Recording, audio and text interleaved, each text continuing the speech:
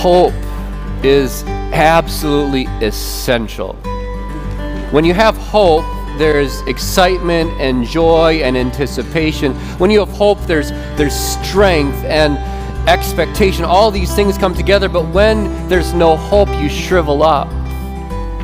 When there's no hope, you curl up on the floor. When you have no hope, it's hard to get out of bed in the morning. When you have no hope, there's discouragement and depression, and you just kind of crumble under the pressure. Just think for a minute, compare a sick person who has hope of recovery versus a sick person who has no hope. The one is eager to do therapy. The one is eager to hear the doctors and take the medicine and do whatever is necessary so that they can get better. There's hope.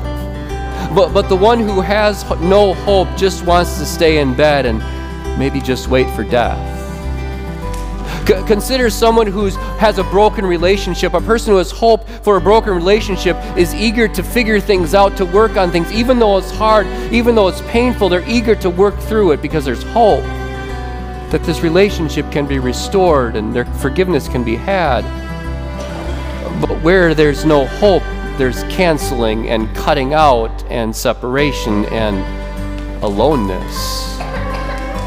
Hope is an absolutely necessary thing, but when I talk about hope today, briefly right now, I'm not so much talking about hope that something will change, hope that something will get better, though that might be the case. I'm not talking about hope that, I'm talking about hope in. Hope in God, who has power above all power. Hope in God who has love beyond all love. Hope in God who has wisdom beyond all our imagination. Hope in a God who loves each of us personally. You are not just a number or a person in the pew to Him. He knows and cares about you personally. So when we talk about hope that makes a difference, we're talking about hope in our God. But I'm not here to talk about hope this morning, but what I am here to say is that hope matters, because where there's hope, there's patience. We're hoping in God, and so we wait for it. Where there's hope in God, there's standing firm, because we trust Him. Where there's hope in God, we persevere. We keep on keeping on, because we hope in Him. And those are the things that James encourages us to have and to do and to be this morning. Let me read to you from James chapter 5. You can follow along on the screen. There's also a sermon note sheet. You can follow along in a place for taking notes if you'd like.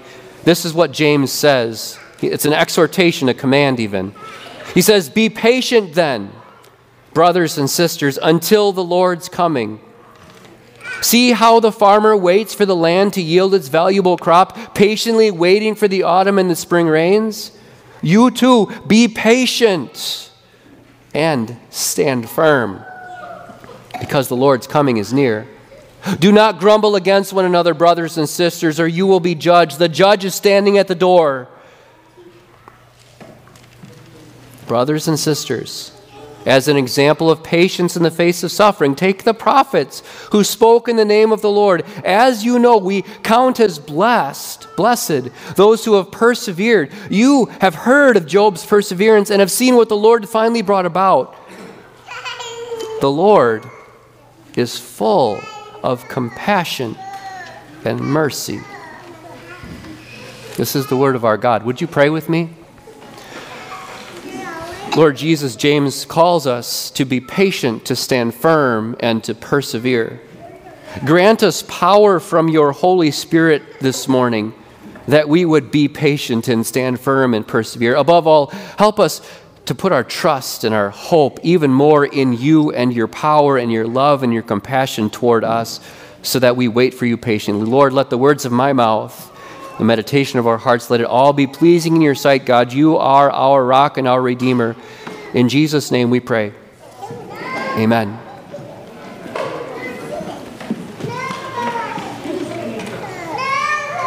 To say that it's hard to be a farmer, and guys, you can throw up you can click ahead one.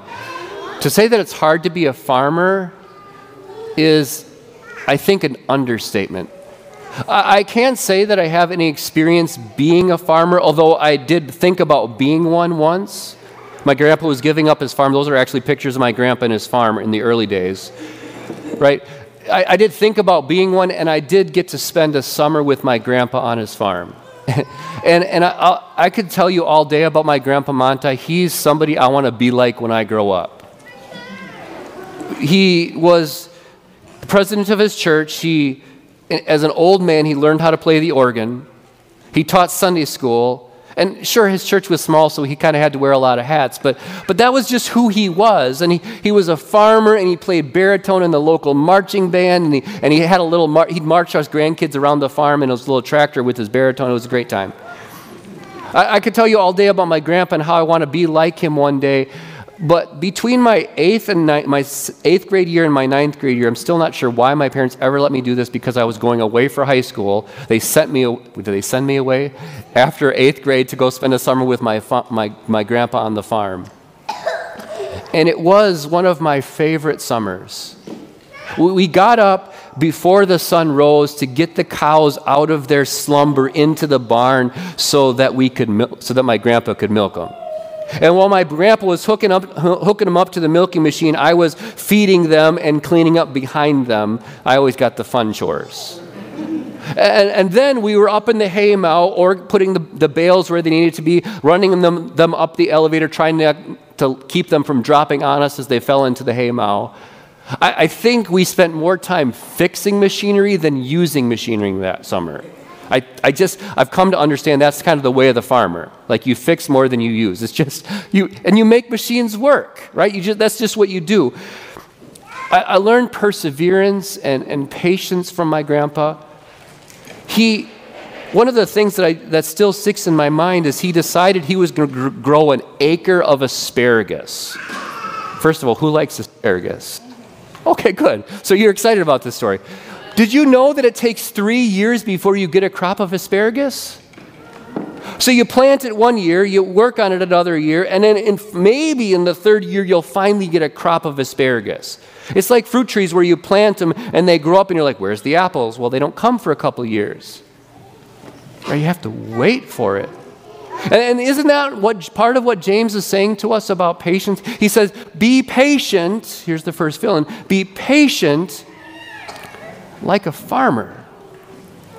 And this word patience has this idea of waiting for a long time. There's a length of time that waiting has to take place for. So think about praying for a minute. You pray for a day, a week, a month, and a year, and maybe you feel like answers don't come. James says, be patient. Play the long game. Don't rush the process. Or maybe there's a rift between you and somebody else, something painful that's happened, and you want that relationship to be restored and fixed, at least so you don't feel awkward around each other. And maybe you're working on it. Maybe you're working on yourself so that you can go to them in love. James says, be patient. Work on it. Be patient as you work toward reconciliation. Or parents, you think about your kids and you wonder when they're finally going to get it. When they're finally going to understand all these things you've been telling them all these years. Like, when is it finally going to sink in? Because you're waiting and you're working and it's hard and you're like, I've said this to you 17 times. You know, that's kind of the preacher's despair too. How many times do I have to tell you this before you finally get it? It's the preacher's despair. It's the parent's despair. It's the teacher's despair. I say this all the time in the classroom. When are they going to get it? Be patient, James says. Wait on the Lord. Pray. Work. It's hard. Be patient like a farmer. To say that it was hard to be a prophet, again, is probably not saying quite enough. Over this last year, some of you know at least, we walked through the story of Jeremiah, and I won't recap all of that because we spent a whole year doing it, and you guys want to see a baptism sometime today, and you also want to have lunch. But Jeremiah, to put it lightly, had a really tough ministry. He was thrown in a cistern, which is a big hole where they collected water. He was put in the stocks in the marketplace so everybody could laugh at him. He was rejected by the king. He was held under house arrest. His prophecy that he wrote out for the king cut it up and threw it in the fire. He was arrested and taken into captivity, not to Babylon, but to Egypt, because people thought he was a traitor. Right, to say that Jeremiah the prophet had a really hard ministry is an understatement, and he's not the only one. All of the prophets, if you study the prophets, you study the apostles, all but one of them died a martyr's death. If you study those who preach and teach, none of them have it easy. All of them at some point find it difficult.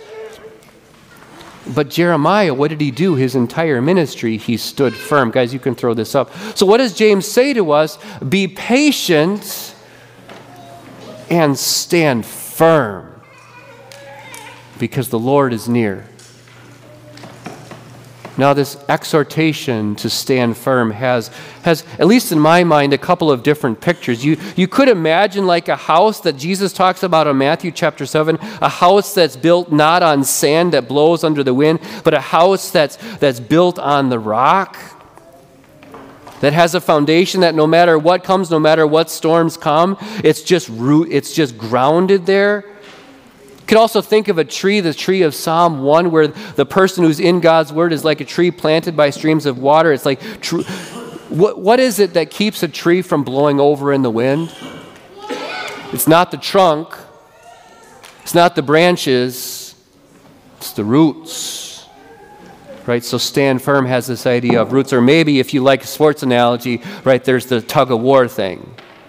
You just plant your heels and pull. Right, James calls us, be patient and stand firm. Because in the middle of the hard things, in the middle of that relationship that's hard, in the middle of teaching your kids, in the middle of teaching your students, in the middle of preaching to God's people, in the middle of whatever you're doing in life, it's hard. James says, be patient and stand firm.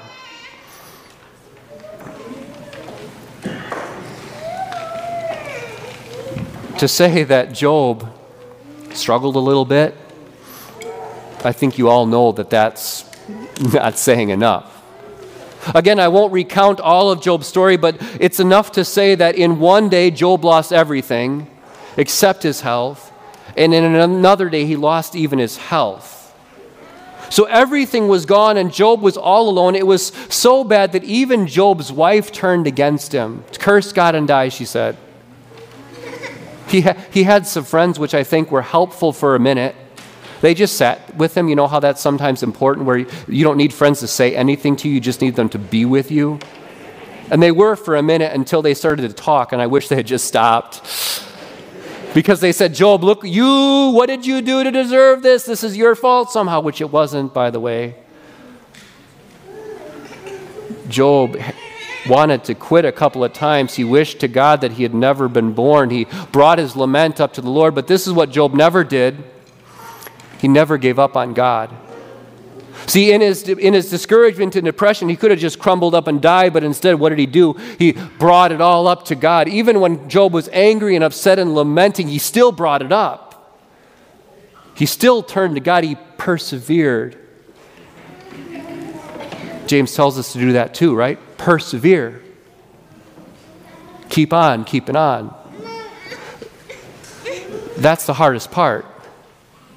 It's perhaps kind of easy to wait, and it's good to be rooted and stand firm, but to keep on keeping on in the face of difficulties, in the face of what's hard, when you're underneath something that's painful and hard, when you're in the middle of darkness, it's hard to keep on keeping on. But Job did. And James calls you to it. Persevere like the prophets. You know how Job persevered, and what the Lord finally brought about is what he says. I don't know about you, but as I think about what's hard in life, I want to know how I can come out like gold in the end. I want to know how I can get from where I am now, in the middle of whatever it is, to where I'm like Job, coming out like gold. That's how Job's story ends up, you know. He came out like gold. Everything was restored. Children were given back to him. Property and possessions and life and wealth was given back to him. Job's life was better after, more rich than it was before. He came out like gold. I want to know what the formula is, don't you? To get there. And it seems like a little bit like James is giving it to us. Persevere, be patient, and stand firm. It feels a little bit like there's an equal sign at the end. If you do that, this is what the Lord will bring about. That's what I want anyway. I want to know how to come out like gold in the end. Maybe before I get to that, I can give you one more way to bring all of these things together. I want to encourage you, and James does this too, I want to encourage you to be like Chinese bamboo. Chinese bamboo it's a really interesting plant. You plant it in the ground in year 1. You cover it, you fertilize it, you water it, and nothing happens. Year 2, you care for it, you nurture the soil around it. Nothing happens. Year 3, nothing happens. Year 4, nothing happens. You know, you would at least like a little bit of a green shoot to start popping out of the ground. You know how that is? Like, okay, good, I planted something alive. You know, like you plant something in the spring, and you're like, oh, there's something green. Sweet. Nothing. Chinese bamboo, 4 years, nothing happens. And then year 5, 80 feet in 6 weeks. You can almost watch this thing grow. It's 2 feet, 3 feet a day. Why? Because for the first 4 years, what is it doing? Roots. Sinking into the nutrients of the soil. And then it grows and sprouts. I want to be like that. I want to be fruitful like that. And I want to lay a challenge to you today. 2 of them, actually. There are lots of things I could say about this, but for the sake of time, I'll say 2 things. I want to lay 2 challenges before you this morning. And the first one is this. Get in God's Word and do it with other people. Sink the roots of your faith down into the Word of God and just keep sinking them down. Don't worry so much about what's happening up here. Invest yourself in putting roots down here. Into the Word, into the promises of God, into the life that God has given you to live. And do it with other people. It's good to do it by yourself, but so important to do it with other people. And I want to give you an invitation this morning. Put it on the screen, there's a QR code up there. Right now, get out your phones, sign up for Connect Groups. Because it's so important, or do it later, it's okay. You don't have to do it now. Get in God's Word and do it with other people. Because here's the thing about when you're alone, there's a whole sermon right here. When you're alone, the devil can get at you and you miss things and you get discouraged. It's so easy to be in darkness when you're alone. But when you're with other people, you see things, you learn things, you hear things, you're taught things. The cobwebs are out of your eyes because other people can see things you can't and teach you things that you'll never tell yourself. So as we seek to sink down roots into the Word, to be patient and persevere, to be like Chinese bamboo, put your roots down into the ground, into the Word, and do it with other people. And the second encouragement is this. The second challenge is this. Keep telling your kids. In just a little bit, probably a little bit longer than you all want, there's going to be a bunch of kids baptized. And parents, I know how hard it is to get your kids to church. I know how tired you are at the end of the day I know I should pray with them, but I just don't. I just go to bed. I get it. I'm there. It's patience, perseverance, standing firm. Right? I know how hard it is to work on them with memory work when math seems so much more important. Math is important too. I know how hard it is to raise your kids to know the Lord. But let me challenge you, keep telling them. Baptism is an awesome thing. It's a beginning and an end. It's an end because in those waters, through those waters, God washes sins away. He delivers them from death and welcomes them, you, into the kingdom of God. That's the promise of baptism. It's an end. God's work for you, in a sense, is done in that moment, and it's a beginning. Because what happens at baptism, it's a beginning of a new life with Jesus. It's a beginning of roots into Christ. It's a beginning of all those things we just talked about, living in Christ. So here's the second invitation. If you need a refresher or you don't know yet, here's another sign up. Sign up for Christian Essentials. We don't have a date or time yet, but in the new year, based on whoever's interested, we would love to start a class so you can know what does the Bible teach about this or that or the other thing. We would love to have you be a part of that because we want you to be like Chinese bamboo, with roots in Christ, with roots in His Word, and then fruitful in your lives. But let me get back to the formula, because I want to make it clear this morning that roots into Christ, let me clarify, let me back up. Let me make it clear that your activity does not bring about God's action. Your activity does not bring about God's action. So just because you're patient and persevering and standing firm, that's not like a this plus this plus this equals this. Your activity does not bring about God's action. Think about the farmer. He plants his seeds, he puts in the ground, but who makes it grow? It isn't him. Right? He's patient, he waits, he perseveres, but ultimately he just has to look up and say, God, can you send rain today, please? Can you move the clouds away today, please, so that there's sun for my plants? He waits for the rain, he waits for the sun, he waits for the harvest. All he does is wait. It's God who makes it grow. And Jeremiah, I love Jeremiah, but he had his dark moments too. He had a crisis of calling where he just said, God, I'm done. Can't do it anymore, God. Job had his moments where he's like, God, I wish I'd never been born. He had his moments of darkness. Do you know how they made it to the end? It wasn't their strength of inner character, because they were weak, really weak. It was God's mercy and compassion. See, your activity, our activity, it matters. So be patient, stand firm, persevere. But understand that it's the Lord's mercy that brings about, that shows us God's ambition. Can you throw that up there, guys?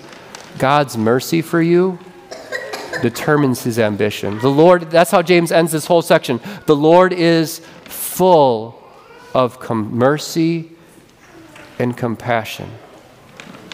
It is God's character to love you. It's who He is, and it's what He does. With a love that's wide and deep and high, it's a love that caused Him to come down. God didn't just say, well, let me send somebody to help them out. God said, I'm coming down to save them. And He didn't just come and live among us. He died for us and rose for us and ascended for us. His mercy determined everything about what God would do for you, His wisdom and His power that saves us through water and the Word. It's God's mercy that determines that. And what is His ambition, His goal for you? To save you. To make you His. To wash your sins away.